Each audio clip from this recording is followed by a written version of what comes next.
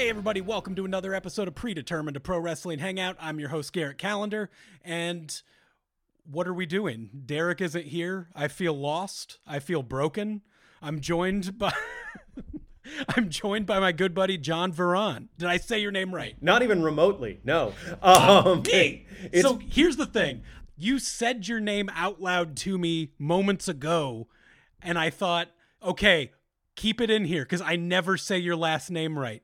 It's so weird. Like, when I go home to Louisiana, no problems. Everybody gets it. The only thing is I get kind of a Frenchy version of it sometimes. Because I'll tell you, it's Veron. As in, holy shit, there's a bear on the hood of the car. Just with a V instead. Or turn the air on. It's hot in here. Like, there's any number of mnemonics I can give you. But when I go home, sometimes there's like a Frenchy version of it where it's like, it's Veron. And I like that. But out here, everybody's like Veron, Veron, whatever. Like, when I briefly flirted with stand-up comedy to my peril, I just went by John Vernon because I just didn't want to fuck with that. Like, trying to explain an open mic host what your last name is, you know that road only has calamity at the end of it. And John Vernon sounds like a great guy. Yeah, no, John Vernon sounds like he's going to sell you insurance. Like, John Vernon lives in Indiana. He's got a wife named Joyce. Joyce has varicose veins. She does. You know what? She's getting by. She's in a mall walking club. I'll be honest. I thought I have a lot of anxiety about really small things. And also, of course, big things and medium-sized things. Really, all the things. Yeah, I can worry about goddamn near anything. But I spent about 2 hours wondering how to pronounce your last name and how I was going to introduce you. You have my phone number. You could have texted me at any time. I would have been happy to help. When you've known someone nearly a decade, you have to know their name. You can't just ask. No one knows my last name. It's totally fine. I would have helped you. And if you have any questions about how to pronounce my wife's name or my dog's name or the city I live in's name, that's Los Angeles, if you're curious. Nibbler. There you go. Yeah, that is the dog. He also accepts Nibs, Commodore Nibblesmith, or occasionally General Whackingsworth, because he primarily communicates via whacking things with his paws. That's how you know his water bowl is empty, because he whacks it. And then you hear the whacking, and you're like, oh, I gotta get the dog some water. He doesn't bark to communicate. He just kind of whacks stuff. But yeah, I'm happy to be here. Long time, first time. Really big fan of the podcast. And I'm excited to talk about wrestling or wrestling adjacent topics as they come up. Also, I didn't tell you before, but that Carly Rae hoodie you're rocking is my whole heart. Thank you. No, I also have been feeling that emotion. It's not Christmas till somebody cries. And see, I have the Carly Rae Jepsen hoodie, the murder death kill hat. This is my personality in clothing. Absolutely. You've seen that clip of the little girl at the Nick Gage match, right? Yes! Freaking out on him and him being like, give me some, because... And he gives her a little shove. Yeah, because Nick Gage is the coolest.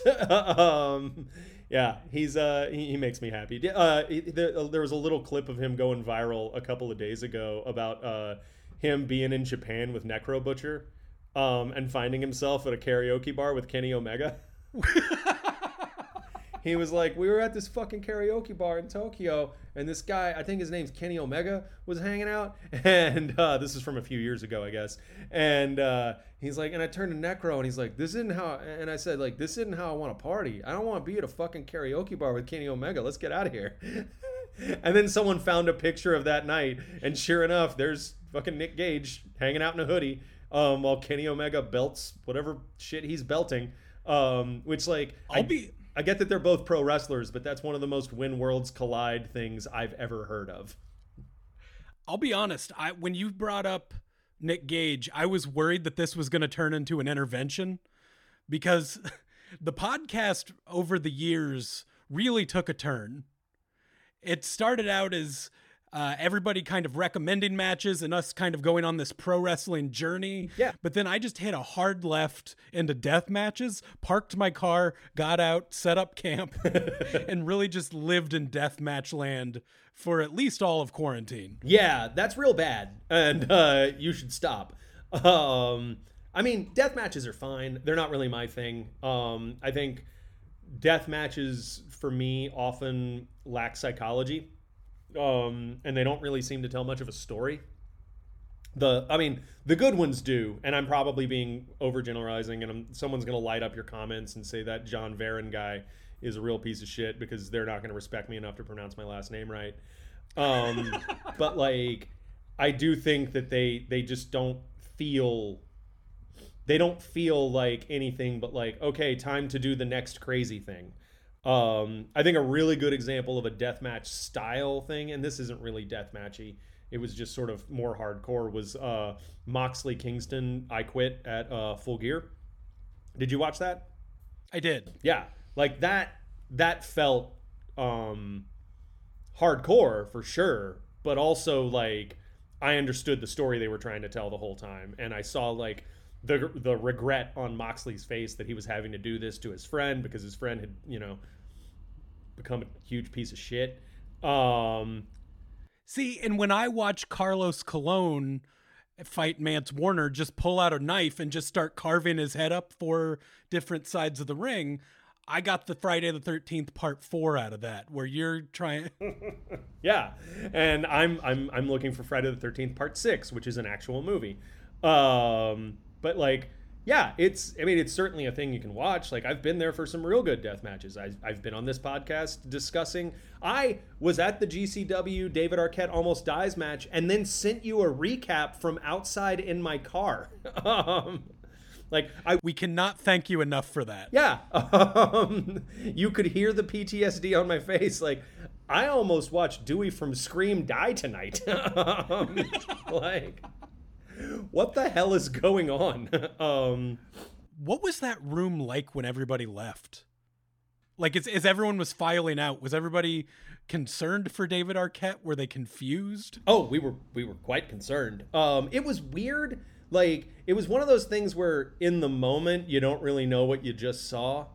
Because like, my memory of it is the finish was, you got Gage behind Arquette, I think, and he's grinding the light tube into Arquette's forehead, and then I guess Arquette goes for a snapmare, and then the light tube slips and cuts his neck. And at that point, everything just kind of slowed down. And if you guys go back and watch it, you can see me at ringside. I'm sitting by the sound booth looking real concerned in a Green Lantern shirt. And like, everything just kind of slowed down, and like Arquette, my memory is that Arquette like walked over and like got out of the ring and basically was like, fuck this, and then something convinced him to get back in and finish it. And then I think they just did a snapmare and went home. And then like Arquette, I don't know how much of this was on the broadcast, but Arquette like walked out and then came back. There was like this there was this door in the very back of the room. Like, you had the ring, and then there was this staircase going up to, like, I guess backstage, because the room we were in was a music venue. And Arquette disappeared back there, and then Gage started cutting a promo because he had to fucking do something. And then Arquette showed back up and like started shouting at him, and I couldn't hear what he was shouting, but he was still holding his neck, basically saying, I assume, why did you try to murder me? Because I don't think David understood what was going on. But yeah, then the end, it ended like a wrestling show. Like, everybody was out there selling merch. And I think I remember going up to Brody King and being like, hey, is Arquette okay? And he was like, I don't know. You want to buy a shirt? Yeah. And then I went and got in my car on York in Highland Park and got out my phone and recorded a recap for you. You guys can go listen to it. It's in the podcast archives somewhere. And yeah, I mean, you can hear me just not being sure of what I saw. And then later I read that like Arquette thought he was going to die. And my favorite part of the match, though, is before the light tubes come out, Arquette was kind of selling on my side of the ring. And the thing about the ring, for those of you who haven't seen it, is like there was the ringside seats were all elevated. So like I was level with the ring apron. Like I could have stood up from my chair, taken a step forward, and I would have been standing on the ring apron. So it was like the best seats for a wrestling show I've ever had by a lot. And so Arquette's selling like right in front of me. And then people start bringing out the light tubes. And I said to him, David, they're bringing out light tubes. And he said, what does that mean? And I said, I think it means they're going to try to hit you with light tubes. And then he said, what should I do? And I felt like this should have been self-evident, but I said to him, I think you should try not to get hit with light tubes. And like, to the guy's credit, like he had this like, oh God, I'm in way over my head face going. That was exactly what he should have had at that moment. Like he was definitely telling the story of the guy who like bit off way the fuck more than he could chew. His acting was excellent. It was great. It looked like all that really hurt. Yeah, no, it didn't look fun from where I was sitting either. But yeah, that's my favorite thing about going to live wrestling shows is those little moments of interaction. You know, I've told you this before, but one of my favorite books is this book about post-punk called Rip It Up and Start Again. And it's all about just like all the different post-punk scenes. There's a whole chapter about like Devo hanging out in Ohio with Per Ubu and shit. But one of the chapters, I think it's about like Vincent Gallo's old band. But the thing that stuck with me was they said that they always tried to turn a show into a situation. Because a show... Wait, Vincent Gallo, the director? Yeah. Okay, good. Yeah. Just wanted to make sure we were on the same page. Yeah, there. yeah, we all know. The Brown Bunny guy. Okay, yes. Yeah. But yeah, like, because he said, you know, a show is something you passively consume. You just take it in and then you it's a product. A situation is something you have to react to and you have to make decisions about a situation. And so that's what I love about live pro wrestling in the indie world because like shows become situations really fast. Like I remember being in the Legion Hall for my first guerrilla warfare match at PWG. And I think you were there and we were with our buddy Eric Barnes. And the announcer got in the ring and he said the following match is a guerrilla warfare match. And everybody around us stood up and folded up their chairs. And so we looked around and we did the same. And I remember asking Barnes, like, so is there like a protocol for this? Like, what do we do? And he just said, get the fuck out of the way. And I was like, cool. And yeah. Is that the one? That was the guerrilla warfare match that we saw Super Dragon's last match. Yeah. The one where he limped to the back because he fucked up his leg. And then we never saw him again. Yeah, no, he went back to his home planet. Backstage at the Legion Hall. My favorite memory from that match is Speedball Mike Bailey like powdering to the outside and just like laying in a heap at my feet, like literally at my feet. And I'm shouting like, because you know I'm kayfabe, brother. I'm shouting like, you got to get up, Speedball, you got to get up, you got to get up. And I reach out my hand to help him.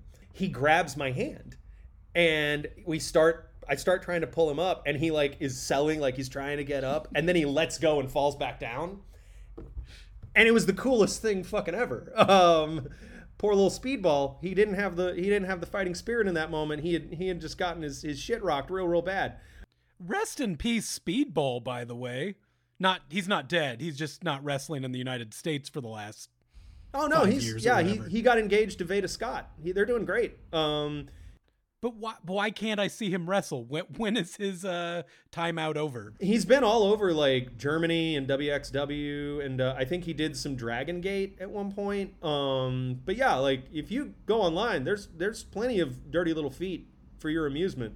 But he can't come to me anymore. I have to travel to him. I mean, thanks to the magic of the internet, you can travel like 12 feet and you're there. Yeah, but like no, he's I guess he's like got a year or two more. But yeah, he's still stuck up in Canada, which like, dude, it's COVID. Like, you know, You're not missing too much. But yeah, he just got engaged to Veda Scott, who works over at AEW, doing stuff over there. I think she does commentary on Dark every now and then she did commentary on the women's tag team tournament that they had. Which, man, I wish they had done more with that women's tag team tournament. That was a cool idea that like kind of fizzled out like a little bit of a wet fart. That is always bringing up the women's division with AEW is always going to be their weakest spot by a lot. And that is it's such a bummer. Yeah. Well, I think some of it's their fault and some of it isn't. Like, COVID didn't help because like their women's division was clearly going to be built 50-50 around Joshi, which like I'm fucking here for. Like, that sounds awesome. Like, Riho rules. Emi Sakura is the coolest. Like, I've been really getting into that stuff. And then they lost all those parts of their roster because they couldn't come over anymore. And then they started getting all those injuries. Like, Chris Statlander went out, Shanna went out, and now she's back. And they basically like lost everybody they had been building except Britt Baker. And Britt Baker, I think, has improved a ton. Like, I'm going to be honest, she didn't really impress me at the very beginning of AEW, but I think she's gotten a lot better. And I quite enjoy her matches now. I think she just was pretty green for the position they put her in, and has grown into it. And now, like, they're figuring it out. Like, they got, Hikaru Shida's got an interesting program going with Abaddon where, like, Shida's getting to be a little bit more of a character than she has before. Like, Shida's good in the ring. They just haven't really given her much of anything to do except, like, oh, hey, Nyla Rose, I guess I'll fight you. Like, that's kind of been the feud. Well, that's what I saw something about how much screen time she's received over the last year, and it was in comparison to Cody's entrances. Hikaru Shida, like, total? Oh, yeah. Her total ring time is far lower than what Cody's total entrance time is. That's extremely bad. Like, there's no amount of injuries that can excuse that. Like, I mean, you hear that they're gonna, bring on another show and everything, and I would love to see a show that's like 75-25 women for their other show. Like, give that division room to shine. And thanks to certain recent developments, they have access to maybe the best women's division in wrestling now in the form of Impact. That is true. But okay, I know you don't really follow any WWE anymore, but are you at all familiar with what's happening at War Games? I know that it's Team Shotzi Blackheart versus Team people who aren't Shotzi Blackheart. And there's also like one mystery. Team Candice. Wait, really? It's Team Shotzi versus Team Candice. And Candice LeRae's team is Candice, Dakota Kai, Raquel Gonzalez, which I'm not familiar with, and Toni Storm. That's pretty dope. Yeah, I mean, I am an avowed non-WWE person. I think main roster WWE is the word's bad. It's bad television. It's poorly written. The roster's good. Like, I want to be super clear just for everybody who's not familiar with Veron's House of Opinions. I think the roster's really good. I think they're unbelievably talented wrestlers, but I think the booking is awful. I think main roster WWE in particular doesn't care about its past in a way that really bothers me. Like, for years, people just get kind of thrown into programs because they're happening. And, like, by contrast, over in AEW, I think one of the smart things about AEW is they will set up these character conflicts and just let them simmer. Like, you've got, at any moment, they could pull the trigger on another Kingston Moxley program, a program between, like, the Young Bucks and Best Friends. They could do Hangman Omega. Yeah, Hangman Omega. They could go back to Cody Darby. They, on and on and on.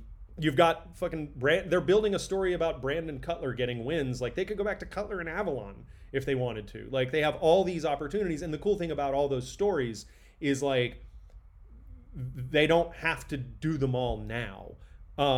They just have them simmering. Like, one of my favorite things, I think one of the things that's most emblematic of the difference between AEW and WWE in terms of how they approach booking was 2 weeks ago.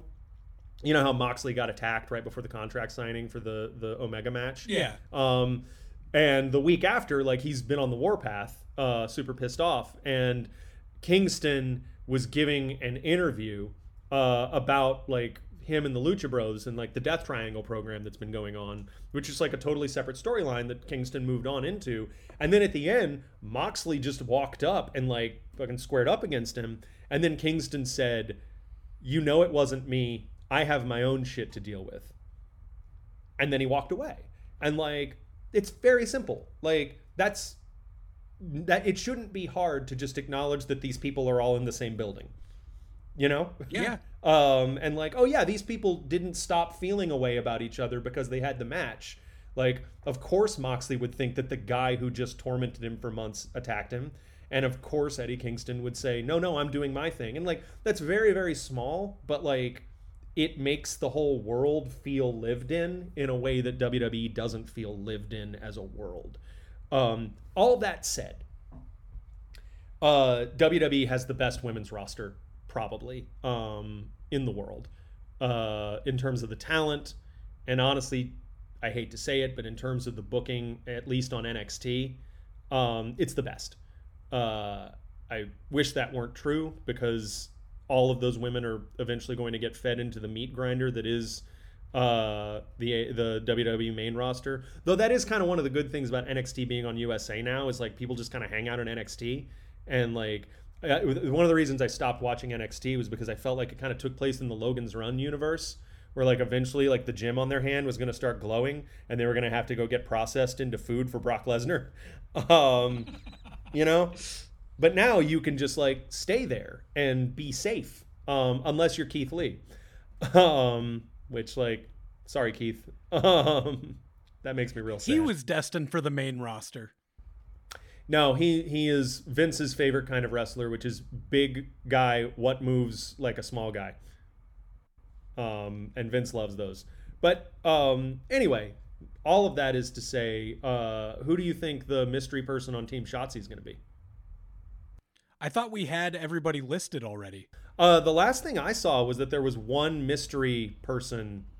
Let me see. NXT. Because I have pulled up that Shotzi's team is Shotzi, Ember Moon, Rhea Ripley, and Io Shirai. I'm definitely tuning into that. I mean, there was a time in my life when Candice LeRae was my favorite wrestler in the world. And I really miss those days, John. I miss those days dearly. Oh, I miss them so much, especially because the memory of those days have been tainted by a certain diddly pervert who, honestly, we probably all should have seen that coming. But yeah, no, Candice has been uniformly so nice. And like, I would like to say publicly that Candice LeRae helped me become a better husband. And I'll tell you the story. I'll tell you why. I remember, I think it was our first PWG show you and I went to. And the World's Cutest Tag Team was there. And this was the Mystery Vortex where Gargano fought Ciampa to begin the whole thing, where our brains exploded. And you and I were sitting behind Eric Barnes and Jordan Dobbs-Rosa. And I think Barnes, who looks like a Viking, said to us, "Welcome to Wrestling Valhalla." And he was right. First match of the night. First match of the night. First indie wrestling match I ever saw was Johnny Gargano and Tommaso Ciampa just kicking the front of each other's faces into the back of each other's faces. It was absurd. That's still one of my all-time favorite matches that I've witnessed live. It was amazing. It was amazing.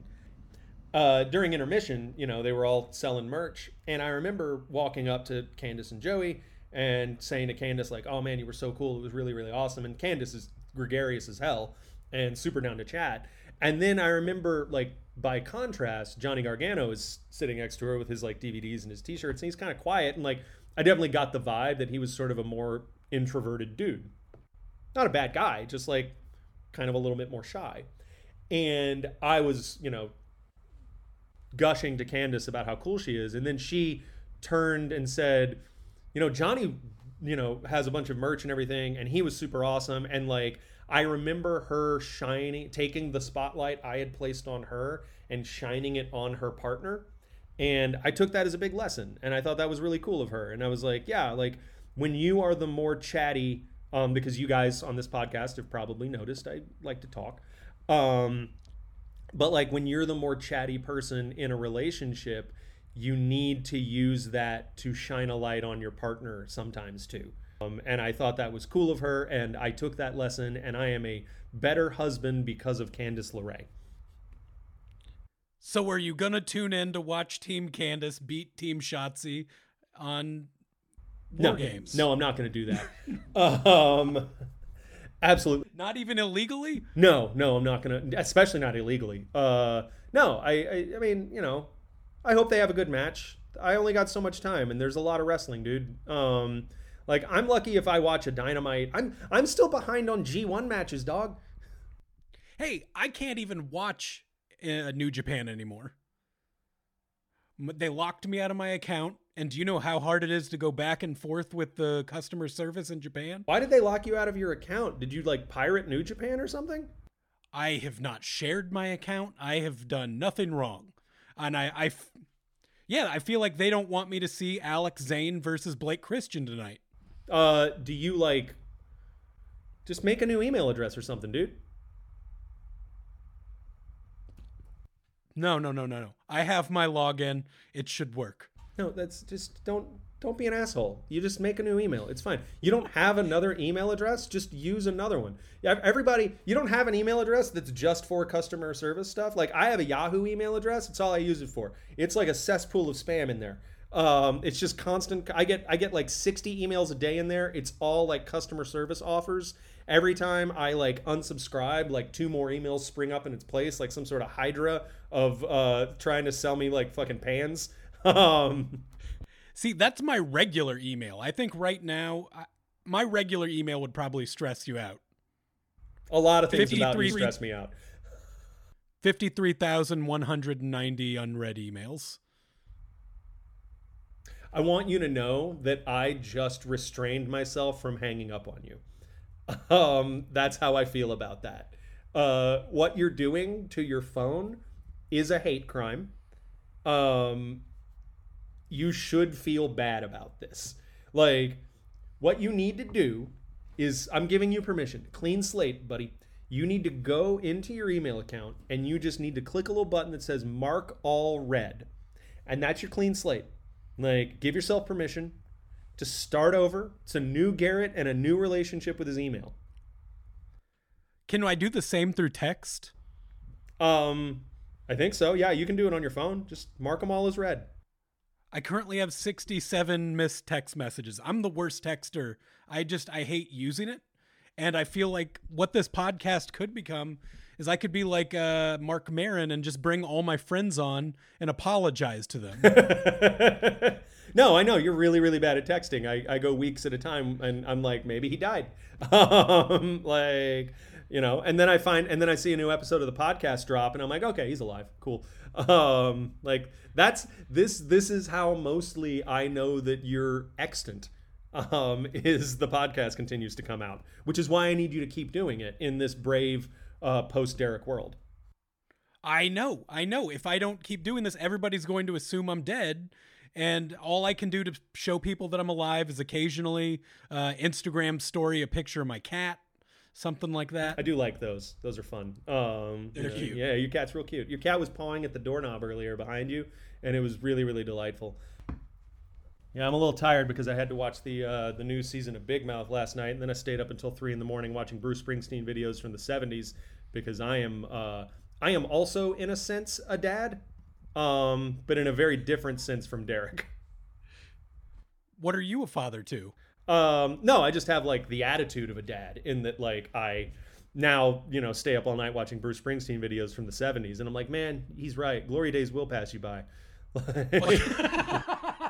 See, I thought Nibbler was keeping you up and is just like, no, we're not going to bed until we've watched 2 hours of Springsteen. He really does like Dancing in the Dark quite a bit. But yeah, he's like my little Courtney Cox is what he is.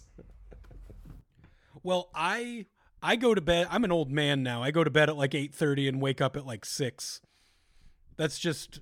The quarantine life is fucked up. Yeah, man, you went the other way. Like everybody else, you know, I know became night owls, but you like, do you just like watching the sun come up when it's like all quiet and peaceful? Is that it?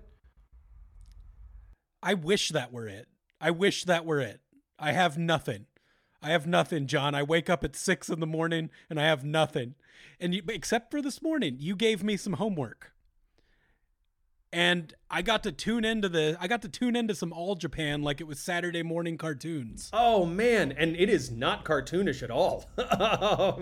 It is perhaps the least cartoonish wrestling you could have watched on a Saturday morning. I'm sorry, if I had known when you were going to watch it, I would have given you like Hulk Hogan's Rockin' Wrestling Connection or something. Yeah, it was really, I thought what you sent me was good, but it was missing Doink. Well, I could have sent you an Akira Taue match. That's a very, very niche joke. I sent you some All Japan Four Pillars stuff. Mainly, one of the things that I've discovered over quarantine is a wrestler by the name of Kenta Kobashi, who I would argue is the main character of pro wrestling. Like, if pro wrestling is a comic book, and it's in a comic book universe, like the DC Comics universe, you could make a solid argument that Superman is the main character of the DC Comics universe. Like, things kind of revolve around him. Like, Batman will go have a story, Green Lantern will go have a story, but, like, it kind of comes back to, like, Superman as the prime mover. I think that's Kenta Kobashi. A lot of people would pick a different guy from All Japan. Are you familiar with the Four Pillars of Heaven? No, not until you introduced me to this series. Wow. So you didn't know YouTube series. Anything about the Four Pillars or 90s All Japan or anything like that? No, well, other than I have, at the beginning of the podcast, somebody had us watch Misawa versus Kawada. Okay. Like several of their matches. So I got to watch a lot of Misawa bombs and the Kawada, like little kicks to the face. Oh, he likes kicking people in the face. Yeah, that's his move. Those are cute. They are cute little kicks. They don't look fun. I would not like to be kicked by the man they call Dangerous K. I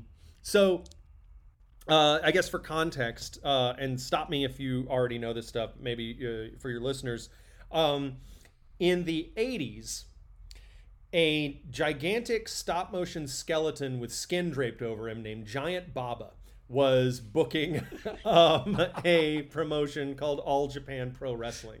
And he was a brilliant booker. He was a wrestler beforehand. And he eventually moved out of in-ring work and was booking All Japan around his ace, a guy named Jumbo Tsuruta, who you've probably heard of. Great name. Yeah, he was awesome. And he innovated a style of wrestling known as King's Road style, which, like, if you like main event New Japan Pro Wrestling, you owe King's Road a lot. Like, the Okada Omega matches are King's Road mixed with like modern light heavyweight style wrestling, kind of in the way that like Omega likes to move, and like the grace of it and the more somewhat more choreographed nature of the work. Not to put it down, like the Omega Okada series is amazing, but basically Jumbo Tsuruta. Wrestling fans can find a way to complain about anything. Oh, absolutely. I don't know why we watch this. We clearly hate it. We could go do something we like instead. But basically, Jumbo Tsuruta in the late 80s was aging out, and aging out of the main event scene. And the product, which had heretofore been booked as basically like Jumbo versus Evil Gaijin, mainly Stan Hansen and Terry Gordy. Terry Gordy, who would go on to form a tag team with Dr. Death Steve Williams, with the best name, not just that a tag team has ever had, but the best name anything has ever had, the Miracle Violence Connection. Like, ooh, Garrett, why did we keep naming stuff? We gave something the best name. Like, why isn't that the top selling shirt on Pro Wrestling Tees this week? I don't know, but you can get a really cool pink shirt that's the two of them and it says Miracle Violence Connection. Yeah, it's real awesome. But anyway, and then Stan Hansen, who I did not, when I got into Stan Hansen, I started realizing that Stone Cold Steve Austin probably owes him money. Like, he is a shit kicker from Texas who comes out in a black vest with a skull and crossbones on it. And he did it in like 1988. Like, this should all sound very familiar to you. his finisher was the lariat, which, like, if you think Bradshaw's clothesline from hell looked brutal, like, go watch some. Have you ever seen a Stan Hansen lariat? I have. Yeah. So did you know that Stan Hansen was legally blind? That actually make more sense. Yeah. Someone online at one point pointed that out and said, like, basically Stan Hansen was throwing lariats at whatever he thought your face was, and it was your job to figure out how to not die. If you just showed him to me now in the middle of a current roster of wrestlers, that he would stand out. I mean, he looks like a trucker. Yeah, he definitely looks like a trucker. He looks like he's got that Kevin Owens thing of, like, oh, I bet he beats people up. Like, but not in like a Ivan Drago, I'm an athlete way, in like a, hey, this dude owes me money, go break his knees kind of way. But yeah, that's his selling point. And Stan Hansen's amazing. But anyway, Baba knew that he needed to make new stars.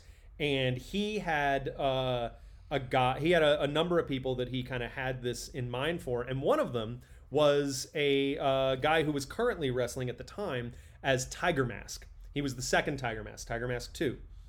And Tiger Mask, one day in, I think, 1988-89, was in a tag match. It was Tiger Mask and Toshiaki Kawada against two other wrestlers. I forget who it was. I think it might have been Stan Hansen and Terry Gordy. But Tiger Mask gets super pissed off, and then he turns around and points to the laces on his mask, and he's like, Kawada, undo my mask. And he unmasks in the middle of the match. And it is Mitsuharu Misawa. And this is the debut of Mitsuharu Misawa. He's like, fuck it, I'm not Tiger Mask anymore. I am Mitsuharu Misawa. I'm going to elbow you into the sky. Because, and I hope you got this from the videos I sent you, Misawa's elbow is God.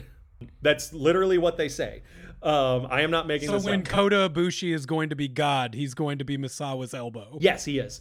So they started building the company around this generational conflict between Saruta and Misawa. Misawa started a group called the Super Generation Army, which consisted primarily of Misawa, Kawada, who was a year behind him in training. Like, Kawada and Misawa went to high school together. Like, they were friends since they were kids. And a young up-and-comer named Kenta Kobashi. He was booked like anybody who was going to one day be the face of the company. He lost his first 63 matches. So he had a similar beginning run to Brandon Cutler in AEW. Yeah, very similar. In that he got closer and closer every time to winning and won the crowd's sympathy that way. And that's sort of one of the hallmarks of Kings Road style is, like, there's the long-term booking, and there's also the fact that, like, moves matter more in Kings Road style. Like, any move could be a match ender. People don't, like, one of the things about Western style wrestling now, especially like WWE style, is like, it's kind of all just like waiting for someone to hit their finisher. Which, like, is fun because finishers are cool. Like, I love a finisher. But also, like, that kind of means that you can only have one kind of match a lot of the time. You know, like, Omega's got to work the neck and shoulders to set people up for the one-winged angel. You know, Moxley's going to brawl until he can hit you with the paradigm shift or whatever. But, like, in Kings Road style, Misawa can just hit you with an elbow and you're done. But he also can hit you with his finisher, the Tiger Driver. But if he hits it at the beginning of a match, he knows he won't beat you that way. Did he also have the finisher that's just dropping you on your head? You're going to have to be more specific with All Japan. Okay, yeah, I can't remember if it was, I thought it was Misawa that it was called the Misawa bomb. And it was just a power bomb onto the head, basically. No, Saruta used to hit a folding power bomb where he'd power bomb you onto, like, your shoulders. You'd kind of take a high bump and then he'd fold you up and pin you that way. No, Misawa hit, you know how Kenny Omega will often hit Tiger Driver 98. You've heard Excalibur call that on AEW. Yeah. So Misawa had the Tiger Driver and the Tiger Suplex. That was his kind of set of moves, the double underhooks, suplexes, and power bombs. The Tiger Driver was just a double underhook power bomb. That was his, like, first big finisher. And then he debuted in 1991 Tiger Driver 91, which was basically that but he just didn't finish the move and dropped you on your head. That's the move that finishes the 1995 Kobashi Misawa match I sent you. Yes. The Tiger Driver 91. And then in 1998, he debuted Tiger Driver 98. And then later, he debuted the Emerald Flosion, which you've seen people hit Emerald Flosions before. That was also a Misawa move. Misawa's thing was innovative suplexes and like wrestling acumen. Kobashi's thing was strength, explosiveness, and being too stupid to give up. Because as I said before we started recording, Kobashi kind of always looks like he's really surprised he's in a wrestling match. Like he's just constantly astonished that he's here. He looks like, you know, those sitcoms from the 90s where like Carl Winslow and Urkel would have to figure out how to fight the Bushwhackers. He looks like that, except he's also very surprised to be this good at wrestling. I love him. Like his facial expressions and his selling are what sets him apart from everybody else. Like he's got a baby face's face. So they booked him. He is the head of a Ken doll. He does. He just has the Ken doll head on this beef man body. Yeah, I think I texted you last night that he looks like Japanese Gaston. It's such a beautiful head of hair. It's gorgeous. Like, seriously. So what did you think of the 1995 match? Let's start there. So tuning into this, my initial reaction to watching this type of wrestling is it always feels like I'm being forced to eat my wrestling vegetables. Yeah, I get that. And it feels like that for a while into the match until they just start fucking wailing on each other. Mm-hmm. Like, I'm a big fan of... I couldn't get enough of the karate chops to the neck. Oh, dude. Those chops. There are great videos towards the end of Kobashi's career where, like, people would pay a fee before shows and stand in line just to get chopped in the chest by him. Like, that was a real big thing for a long, long time in Japan. But yeah, those karate chops hitting the rapid fire machine gun ones where he just like chop the shit out of your neck and then hit one big one. They're awesome. So I've actually got the match on right now. I've got it off to the side playing. Yeah. Just so I can take a look at these two beefcakes. Yeah. I mean, Misawa, less beefcakey, but more like that's what a wrestler looks like. Like Misawa, I hope you don't mind me saying, not a pretty man. But a man who, well, especially in comparison. Yeah, in comparison to the most beautiful man ever produced by the country of Japan. Sorry, Kota Ibushi, Kenta Kobashi's prettier than you. I'm sorry, Mr. Baba. I don't see a man that handsome losing pro wrestling. But the story of this match was like Kobashi could never win the big one, and that's why I sent you two Misawa Kobashi matches. This and the one in 2003. But this was him facing for the Triple Crown title. The Triple Crown was the title and is the title in All Japan. Basically, in the 80s, they unified these three other belts, and that just became the title. And they never made one belt. So, like, when you win the title in All Japan, you get three belts. That's just how it is. And it's called the Triple Crown. But yeah. It's a bitch at the airport. Dude, I know. But, like, the thing about this match is, like, you can... the thing about King's Road in particular is you can always tell who's up and who's down in a match very easily. Like... And you understand why. Like I said, moves matter. So, like, you know, if Misawa hits a Tiger Driver early in the match, you know that's not going to end the match, but it's going to give him control and be a difference maker. You know what I mean? So that, like, like, for example, before this match ends, you know, you see a ton of, like, Kobashi fighting Spirit where he's fighting from underneath for huge stretches of the match. Basically, like, Kenta Kobashi kind of is Sami Zayn in NXT. Like, Sami Zayn in NXT's run was booked very similarly to Kenta Kobashi in All Japan, where he just kind of couldn't win the big one until he finally did, and then there was a huge pop. Like, it's pretty basic storytelling. It's just very compelling when you do it, and it takes years to pay off. And Giant Baba knew that he had years.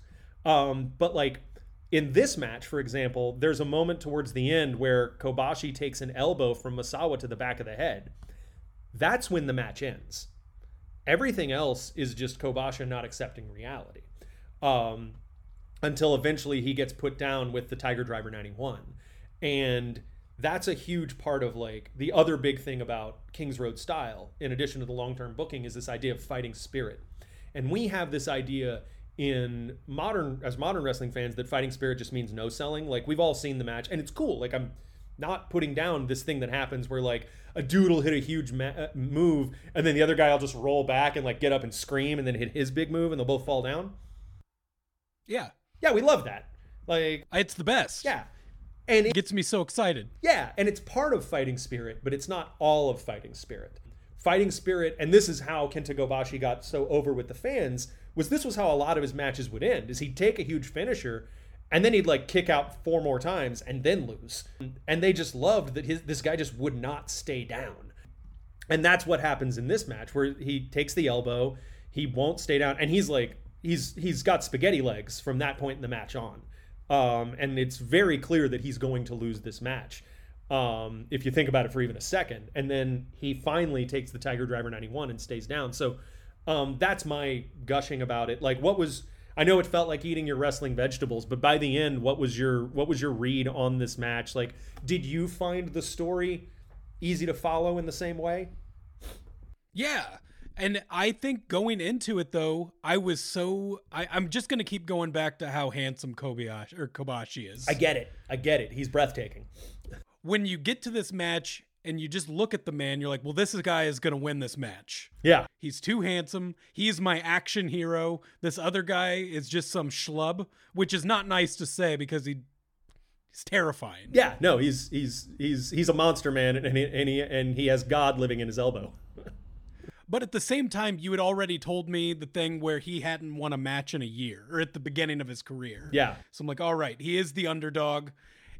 And honestly, because you sent me 2 matches 10 years apart, my wife and I had just watched Richard Linklater's Before trilogy. Okay, this is like that for wrestling. It is like it really is. My wife sat out there with me again while I was watching both of these, and when I told her, I'm like, "Oh, this is 10 years apart, just like Before Sunrise and Before Sunset." She's like, "Oh, okay." Is there a third one? Do they have a long car ride where they don't get along?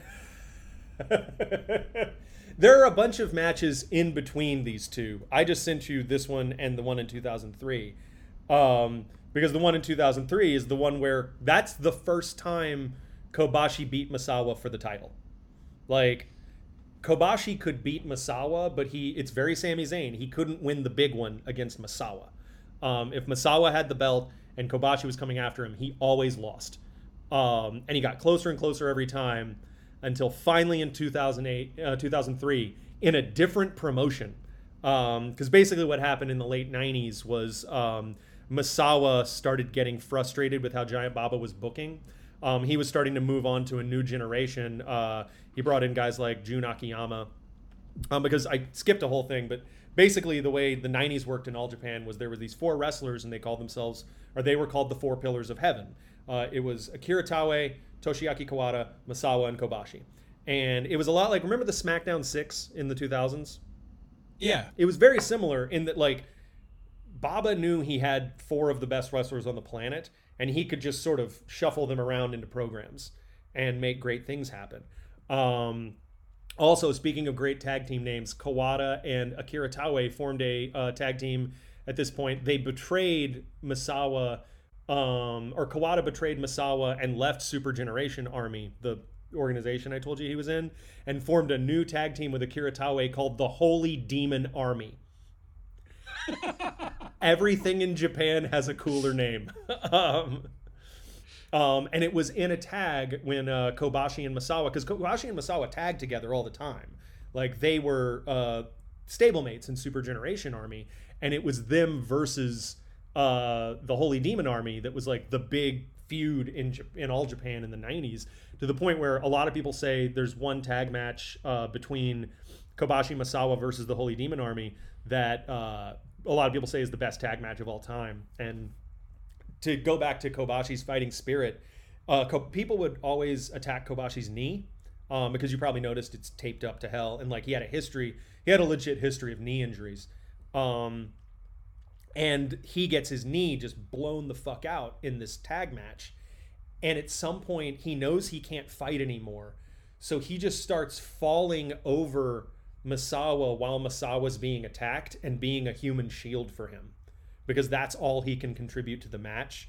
But he keeps doing it. And it's amazing. It's heartbreaking. I'm about to shed a tear. I know. It's beautiful. And it's like, this is storytelling. I know. This is all I have left. This is what I can give you. I can give you my literal body. My giant, beefy, handsome body. But yeah, then in 1998, they beat the Holy Demon Army when Kenta Kobashi debuts. I think this might be the first like super finisher, the Burning Hammer. And you know about the Burning Hammer, right? I don't know if I do. You've never heard of the Burning Hammer? Oh, man. So the Burning Hammer was Kobashi's super finisher. Kobashi would finish you. He had those leg drops, which are fucking nasty. He had those. He had the lariato, which was his big lariat that he would hit. He had the moonsault, which I fucking love those. I fucking love the giant moonsault. Like he had this way of non-verbally communicating with the crowd where if he hit a scoop slam and then did this with his fist, you knew he was going up for the moonsault. And I forget if which is a beautiful, perfect moonsault. It's gorgeous. And like the flop that it makes when their bodies collide is just and it's another thing about this style that like moves are often messy on purpose because it's a fight. Like there's a moment in the 1995 match where he hits the moonsault, gets a 2 and goes back up and then hits a moonsault on Misawa while Misawa's on all fours trying to get back up and just pancakes him, and like it doesn't look like a moonsault should look because they're in a fight. Like, and fights are fucking messy, you know? And I love that. Like, it looks so gnarly. But anyway, he had all those ways to finish you. But in 1998, he knew he needed a new thing. So he invented a new move called the Burning Hammer. And the Burning Hammer is basically he gets you up in a torture rack, like it's a reverse fireman's carry. So you're facing up. And then he just drops you on your head. Yeah, it's the end of the 2003 match. It also, Brian Kendrick did it to Kota Ibushi during the Cruiserweight Classic, and it got a huge pop, especially when Kota Ibushi kicked out of it, because no one kicks out of the Burning Hammer. Kenta Kobashi did the Burning Hammer 7 times in his whole career. No one ever kicked out of it. Like, that's how powerful the Burning Hammer is. Also, it's called the fucking Burning Hammer. Like, yeah, it's scary. It's scary. That should defeat you. That should spray your brains all over the canvas to where you cannot continue. Yeah. So fast forward to the late 90s, and thank you for letting me just go on about this. I hope this is the content your audience craves. You're very passionate about it. We want to hear about what you've been geeking out on over quarantine, and you're hitting us with it. It's been 90s All Japan and early 2000 Noah, wall to wall over here. But like, so speaking of Noah, so Baba's starting to bring up a new generation towards the late 90s, and Misawa's like, fuck you, man, I got plenty left in the tank. I'm gonna go start a new promotion, and I'm gonna take a bunch of my buddies with me. So Misawa starts Pro Wrestling Noah, which is basically the other huge promotion, and he decides he's gonna bring Kenta Kobashi on as his ace. And so Kobashi and Misawa leave All Japan, and All Japan was kind of never the same. I mean, All Japan's still around, like you can still watch it, and it's, from what I've heard, it's really good right now. But wait, it is currently running. Yeah, it's. Where do I even go to watch that? I have no idea. But I know it exists. I think they might have a streaming service. But it's still around. Like the Triple Crown Championship is still being defended to this day. Well, that's beautiful, man. What was the leading thing that just kind of brought all of this into your life? So I had heard of like the 4 Pillars of Heaven, and I'm friends with wrestling nerds who basically kept saying like, if you like Japanese wrestling, this is the foundational text. Like if you want to understand how Japanese wrestling works, you have to watch these 4 guys. and understand the context around them. And then I got turned on to by a friend of mine, Captain Jack Hartless, turned me on to a great YouTube series called Walking the King's Road that I sent over to you. And if anybody listening wants to learn more about All Japan, I strongly recommend it. They recommend matches to you. It's still going. They haven't gotten up to the matches I'm discussing now, but a lot of the context I'm offering is from that series. So tip of the hat to Walking the King's Road. I am standing on the shoulders of a giant who I think might be either German or Swedish, judging by his accent on the series. So thank you, you mysterious German Swede. It really plays like a history lesson. Yeah, and it's awesome. It's awesome. Yeah, I love it. And it's the thing that taught me that Misawa's elbow is God. He makes that point every episode, that Misawa's elbow is God. And like in the match, like you saw it, like, because normally like an elbow strike, throwing a forearm doesn't look like that big of a deal. But like when Misawa hits you with a standing elbow strike, you fall down. And you don't get it. Yeah, like that's it. And if you're listening to this and think, what, you mean his finisher's the Judas effect? No. No. This looks devastating. Yeah, no. The Judas effect looks like when you try to grab a woman named Karen's purse in the mall and she's like, I don't know you. And this elbow is more like, I want to make sure whoever's behind me has to drink through a straw for the rest of their life. And he does it so many ways. Sometimes it's just a standing like elbow. Sometimes it's a back elbow. Sometimes he does it off the top rope. Like it's, and not like dropping an elbow Randy Savage style, like a top rope elbow to the face of a standing opponent. Sometimes he does it as a tope suicida. Like he just has a lot of ways to make his elbow touch your face with a lot of velocity behind it. What? So does he do it like a coffin drop, but with the elbow? Yeah. Basically. I think he actually may have done that in the 2003 match. He does. Yeah. So to talk about the 2003 match, so Kobashi is being booked as the ace of Noah, but he's got that bad knee, so he has to leave for knee surgery in like 2000. And they're like, how is he going to come back and be what he was before? He comes back. He's no longer wearing the orange trunks. The orange trunks, one of the cool things about the All Japan guys is they all basically had this uniform. Like Misawa always wears the green. Kobashi always wears the orange. He was called Orange Crush for that reason. Taue always wears red, and Kawada always wears the black and yellow, because those are the colors that let you know not to get too close to a hornet, because the hornet will sting you, and Kawada will kick your face off. Those Kawada kicks, man, tiny feisty man. But anyway, so Kobashi comes back and he starts coming for Misawa's title. And Misawa has the what was called the GHC title. I don't know what that stands for, but it was the main title in Noah. And they build to this match. And the question again is, can Kobashi beat Misawa for the big one? And then they have this match that a lot of people think is the best match ever. I don't know if that's true. I don't even know if that term means anything once you get past a certain echelon of quality. What did you think of this match? I will remember this match for the rest of my life for one reason only. It's the reason a lot of people remember this match, because it contains what might be the worst bump I've ever seen. It was disgusting. They were teasing like it was going to happen, but then it fucking happens. Yeah. It is. So is Misawa is the one that delivers that to Kobashi. Yeah, the tiger suplex, yeah.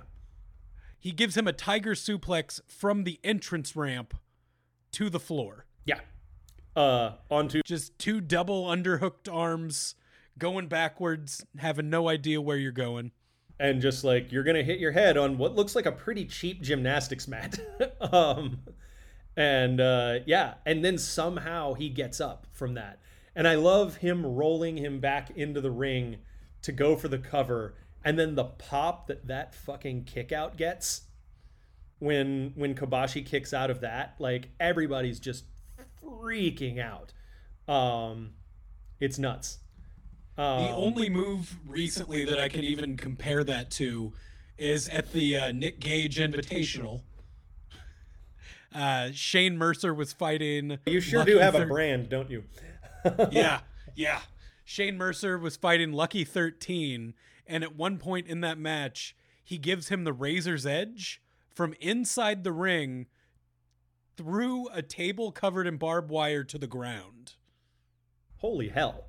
Yeah, that's rough. And once again, gets up like it never happened. Well, that's the cool thing about this, though, and the reason I'm in love with this style of wrestling is, like, it very clearly does matter.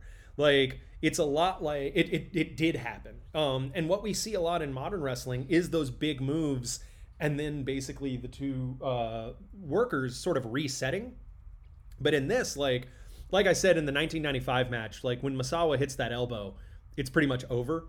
And then it's just a matter of like Misawa going, okay, like how much do I have to do to this guy to get him to stay down? But he is no longer a threat, and it's just a matter of me peppering him with moves. This match gets to the same place after that tiger suplex. Like, they understand that should be an inflection point in the storytelling of the match. And so after that, you see Misawa, who's been bleeding from the mouth for quite some time now. From that nasty guardrail spot. Oh, yeah, when he gets garroted on the guardrail. Jesus, like, you didn't even get an angle where you see his face collide with that, but you just had a feeling. Yeah, it's real gnarly. And again, like, I keep coming back to this. Like, that is also an inflection point in the match. It's not just a bump. Because this starts with, like, basically Misawa is on top the whole time, working Kobashi's arm to kind of try and take away his striking ability, thinking about all that sort of stuff. And then Kobashi, who's been fighting from underneath for the whole beginning of the match, makes some space with that, and that's what lets him get those big leg strikes in that put him back on top and lets him take control for a while. So, like, it's a story. And it's an easy to follow story. And like, I love that about it, that like that moment should feel like it matters. And it does here. And that big tiger suplex on the floor matters. Like at that point, you see the same wobbly kneed Kobashi we saw back in 1995 after that tiger suplex. He's got spaghetti legs again. And we're all thinking like, all right, this is the same Kobashi. Like it's just a matter of how much Misawa can hit him with until he goes down. But then, Kobashi backdrop reverses a tiger driver and then hits that lariat. That huge goddamn lariat that looks like a side of beef with a plank attached to it sticking out of one side, just running into you. It's so mean. And then he picks him up, and then he hits that burning hammer, and that's it. 1, 2, 3. Kobashi has won the big one. Like, he finally does it. He finds that fighting spirit to just get some offense in during that part of the match where he's spaghetti-legged. And the way it calls back to the 1995 match is, oh God, it's so good. Like, it rewards you for paying attention. I think one of the best things any piece of art can do is reward you for paying attention. And the reason I'm in love with All Japan Pro Wrestling and the King's Road style, because this is All Japan, it's Noah, and the King's Road style in general, is that you get rewarded for paying attention, and you notice things. Even going back to like stuff from the 80s, like they hit these backdrop suplexes that are a callback to Saruda. Excuse me. Bless you. But yeah, it's fantastic. Thank you for letting me gush about these matches I love. No, I'm happy you did. Because I have essentially been taking the pro wrestling equivalent of heroin for the last 8 months. And you got me to stop some heroin, take a couple multivitamins. And this isn't less brutal, I think. Like, oh no, the way these guys are hitting each other. Yeah, it's disgusting. It's a nightmare. Like that tiger suplex on the floor. I mean, you can show me any number of like barbed wire table bumps you want. That tiger suplex on the floor looks worse. Because the thing about a table is it breaks your fall. And the thing about barbed wire is it cuts you pretty shallow. The thing about the floor is it's the floor. The scariest weapon of them all. Yeah. Like, Fucking Mitsuharu Misawa will grab you by the arms and throw your face at the ground. Like, he is terrifying. But yeah, Kobashi went on to be the champ for, I think he had a 735-day reign with that belt. It is shit. To this day the longest title reign in Japanese wrestling history, to my knowledge. He also, you should check out, there's an amazing match you can find online in Ring of Honor in 2005 that basically made Samoa Joe. And it's Samoa Joe versus Kenta Kobashi in Ring of Honor. And it was Kobashi's first match in America. And the story goes that Kobashi wanted to work heel. And he went to Samoa Joe and was like, I got to be the heel. No one here is going to know who I am. You're the big guy in this promotion. I should work heel and you should work babyface.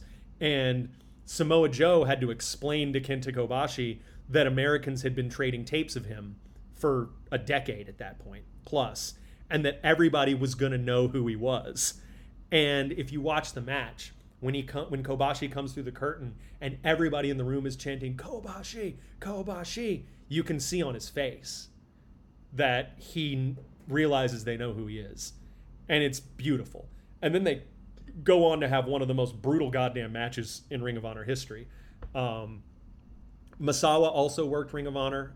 He had a great match against Kenta in Ring of Honor. Noah and Ring of Honor had a relationship in the 2000s. Misawa tragically would go on to die in the ring. As you knew this, right? No, I didn't. Yeah, Misawa died in the ring in either 2009 or 2013. He took a bump. He took just one too many really high neck bumps and internally decapitated himself. And that's how he died instantly. I wish that the face that I'm making could be translated into an audio podcast, because I've never heard those words put together before. But you know exactly what they mean, don't you? Oh yeah. You painted a picture. Yeah. It was, and supposedly, like, it wasn't that bump in particular. Like, he had taken that bump too many times, and it just, the wear and tear finally got to him. But before that, he was, fucking Mitsuharu Misawa, whose elbow was some sort of deity. But yeah, if anybody listening likes wrestlers like Katsuyori Shibata, Kenta, Minoru Suzuki, guys like that, or Tomohiro Ishii. Tomohiro Ishii is a great modern example of like what I would consider King's Road style, like the guy who just won't stay down. If you like that, you need to go back and watch any combination. Just go on YouTube and search any combination of the names Kenta Kobashi, Mitsuharu Misawa, Toshiaki Kawada, and to a certain extent Akira Taue. I hate to say this, but everybody kind of agrees that Akira Taue was like the Ringo, Yeah, he was the Ringo. His whole thing did he earn being the Ringo? He had a million different ways to choke slam you. That was his thing. I know what you're thinking. Okay. There's just the one. No, sir. It turns out there are many more. And he and Kawada in the Holy Demon Army were a great tag team with, again, the second coolest name anything's ever had behind the Miracle Violence connection. They were just so good at naming stuff, dude. If you like that style of wrestling, you need to go back and watch this stuff. There's also a wrestler from the 80s who made a comeback in the 2000s, Junichiro Tenryu, who was kind of a contemporary of Jumbo Tsuruta. He was kind of pre-Four Pillars All Japan, but then he came back in the 2000s. And if you like Minoru Suzuki and you like the idea of a cranky old man hitting people until they die, you need to watch some Junichiro Tenryu. I'm going to send you a match. It's Junichiro Tenryu versus Kenta from, I think, 2005. And it's just little bitty Kenta doing Kenta stuff, running around and like hitting you, and just this fridge of a human being getting crankier and crankier until he just rabbit punches him and he falls down. It's great. Anyway, yeah, that's what I wanted to show you. I'm so glad you enjoyed it. If you like it, go watch more. It's It's so good. Okay, Well, this makes me feel like I need to go back and show you some old Japanese death matches. Get you some Onita. Some barbed wire exploding ring matches. I mean, I'll watch it. I mean, I made you eat your wrestling vegetables. Like, put some heroin in my veins. Yeah. Yeah, my kind of wrestling, you have to heat a spoon before you watch it. Which is funny because the heated spoon was one of their signature weapons. No, when I think of Japanese death matches, I always think of the story Mick Foley tells about being on the plane back from Japan after one of his death matches. Do you know this story? I don't know if I do. So apparently it's in one of his books. He talks about, and I'm probably going to butcher the story, but the basic idea is that he was sitting in his seat and it was like hours after the death match. And someone starts complaining nearby about the smell of something burning. And then he realizes it's him. Like someone's like, what smells like burning hair? And he's like, oh shit, that's me.